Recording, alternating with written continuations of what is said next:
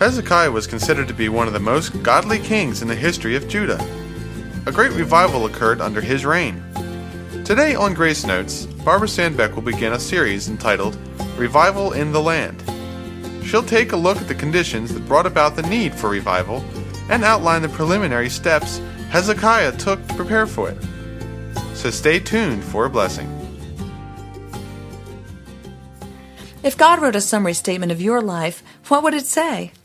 Here's what he wrote about Hezekiah, king of Judah, in 2 Chronicles 29:1.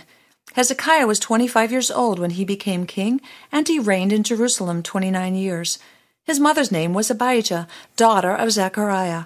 He did what was right in the eyes of the Lord. As we study portions of the life and work of Hezekiah, let's ask ourselves the question, am I doing things right in God's eyes? Well, there's good news and there's bad news in Hezekiah's childhood. The bad news is that he had an ungodly father, King Ahaz, who did not do what was right. He followed the practices of heathen nations, and because of this the Lord handed him and his people over to the enemy, and he made them an object of dread and horror and scorn. God often allows affliction so we'll turn back to him, but Ahaz did just the opposite. In his time of trouble, he became even more unfaithful. He took a downhill path away from God. Here's a rundown of his deeds. He solicited the help of the king of Assyria instead of God. He gave the temple articles to the enemy to appease them and their pagan gods. He put out the lamps and he shut the doors of the temple. He removed all the godly influences and set up pagan altars at every street corner, and he caused the people of Judah to abandon their faith in God. But there's good news. God showed himself and his care to Hezekiah through the extended arms of others. Hezekiah had a godly grandfather. He spent 9 years with him before he died. These are the formidable years of life. That shows me that grandparents can make a difference. He also had a godly mother. Did you notice? She's even mentioned in his epitaph. We all know the importance of a mother's role in a child's life. Unlike his father, Hezekiah chose to serve the Lord. I'm sure Hezekiah wasn't his father's favorite son, and that must have been hard to deal with. But he found favor with God, who saw his commitment and helped him. 2 Chronicles 16:9a says, "The eyes of the Lord range throughout the earth to strengthen those whose hearts are fully committed to him." Here's a list of the right things Hezekiah did as king. He stated the sins of the past. He recognized that their captivity was a result of their sin and that their testimony was ruined. He openly acknowledged his need for God. He immediately began a reformation to reverse the process, and he started with himself. He resolved to make God the Lord of his life. Then he commanded the priests and Levites first to consecrate themselves and then to purify the temple. They sacrificed blood offerings for their sins. They opened and repaired the temple doors, and they turned the lights back on. They removed all the defilement from the sanctuary and took it to the Kidron Valley, which was a dung heap outside the city. It took them 16 days to do this. Well, I looked at this and I thought, is the United States so different from the kingdom of Judah in King Ahaz's day? Psalm 33:12 says, "Blessed is the nation whose God is the Lord." The U.S. was formed as a nation under God, and it has been blessed. But today, godly influences are becoming less and less obvious. Public prayer and Bible reading are a thing of the past. The only time God is spoken of is to blame in a tragedy. There are more people at Walmart and flea markets on a Sunday morning than in a church service. Churches are canceling services for lack of interest. Hardly anyone says no to conducting business as usual on the Lord's Day. Churches are turning into social clubs. Young people need to be entertained to keep them coming. There's no respect for sacred things. Rarely do people stand when God's word is read, if it's even read.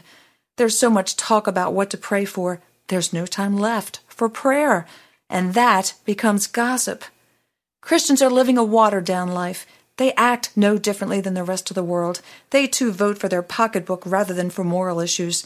They expect a church to be the sole source of their spiritual supply, and they'd leave if the sermons do more than tickle their ears. They've taken God for granted. They're traveling down a path away from him. They've lost their testimony and their power. Proverbs 14:34 says, "Righteousness exalts a nation, but sin is a disgrace to any people." And people are laughing at Christians just like they did at the Israelites. Not because they are different, but because they pretend to be different. We need revival in the U.S. and in the world. We must acknowledge our need for God and resolve to make Jesus the Lord of our lives. He is the rock we need to stand on. The rock of faith is Jesus, and on this rock we stand. His name is like a tower raised high above the land. And when we are in danger, we run to Him and find the grace that keeps our spirits, the peace that guards our minds. Praise the rock, praise the mighty rock. The rock of faith is Jesus, and in this rock we hide. He draws us to His presence, He calls us to abide. And from our rock of refuge, the eyes of faith behold the glory of the Father that Christ the Son unfolds. Praise the rock, praise the mighty rock. The rock of faith is Jesus, and on this rock we build a resting place for others, a temple to be filled with those who need His comfort, with those who thirst for Him. The love that God hath shown us, through us He shows to them. The rock of faith is Jesus, let all His people sing. For our great rock of refuge is also our great King. He comes in love to serve us, He keeps us in His way. We know the love of Jesus, let Jesus know our praise. Let Him know our praise, let Him know our praise. The rock of faith is Jesus, let Jesus know our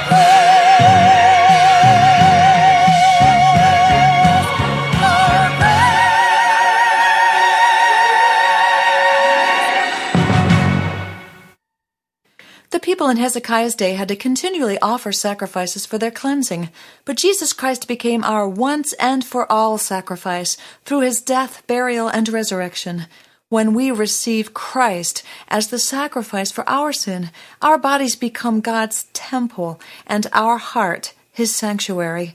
In 1 Corinthians 6:19 and 20 it says, "Your body is a temple of the Holy Spirit who is in you, whom you have received from God. You are not your own. You were bought with a price. Therefore honor God with your body." As believers, the Holy Spirit doesn't leave us when we sin, but how grieved He must be when we do things that Christ had to die for. Romans 12:1 and 2 says, "Present your bodies a living sacrifice, holy, acceptable unto God, which is your reasonable service.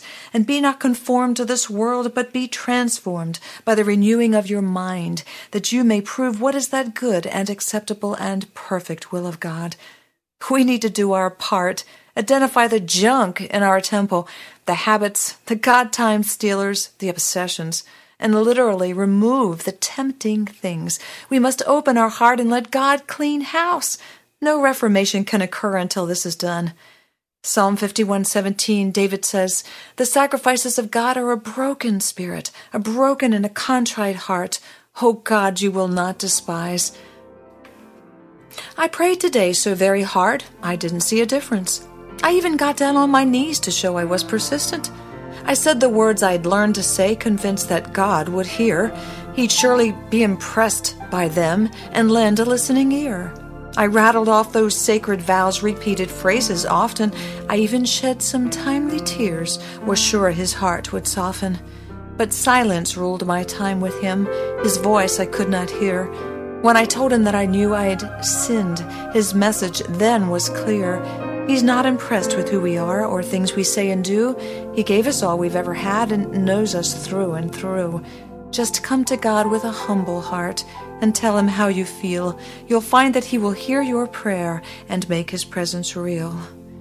Let's stop playing church and get serious about the condition of our heart. We can make a difference in our world if we choose to do right, like Hezekiah did.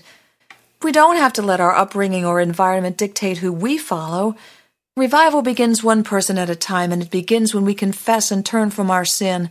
2 Chronicles 7:14 says, "If my people, who are called by my name, will humble themselves and pray, and seek my face, and turn from their wicked ways, then will I hear from heaven, and will forgive their sin, and heal their land." Let's conclude now with King David's words from Psalm 51 and apply them to our hearts. Create in me a clean heart, O Lord my God, and renew a right spirit within me.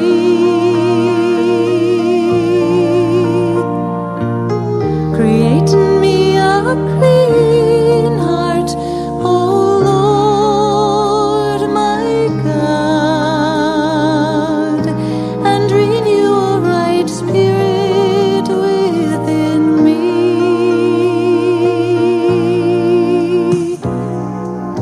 Cast me not away from your presence, O Lord.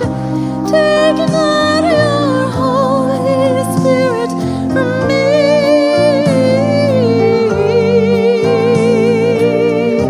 Restore to me the joy of thy salvation,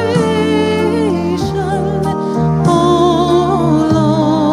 Lord, and renew a right spirit within me.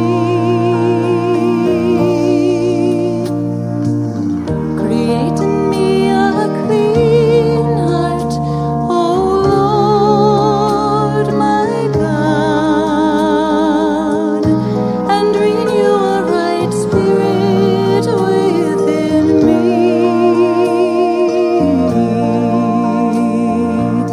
Create in me a clean heart, O Lord my God, and renew a right spirit within me.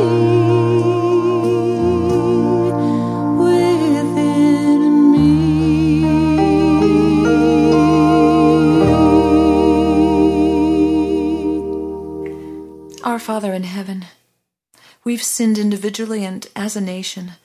We ask your forgiveness. Oh God, help us to rid ourselves of our wicked ways and follow you. Hear our prayer. Heal our land. In Jesus' name, amen. If you've been blessed by this program, please write and tell us at Sandbeck Ministries, P.O. Box 581, Fallston, Maryland 21047, or email us through our website at www.sandbeckministries.com. That's SANDBEK Ministries.com. This is a listener-supported broadcast, so please consider sending a gift to keep this program on your station. Join us next time. Until then, let your grace notes be a song of praise.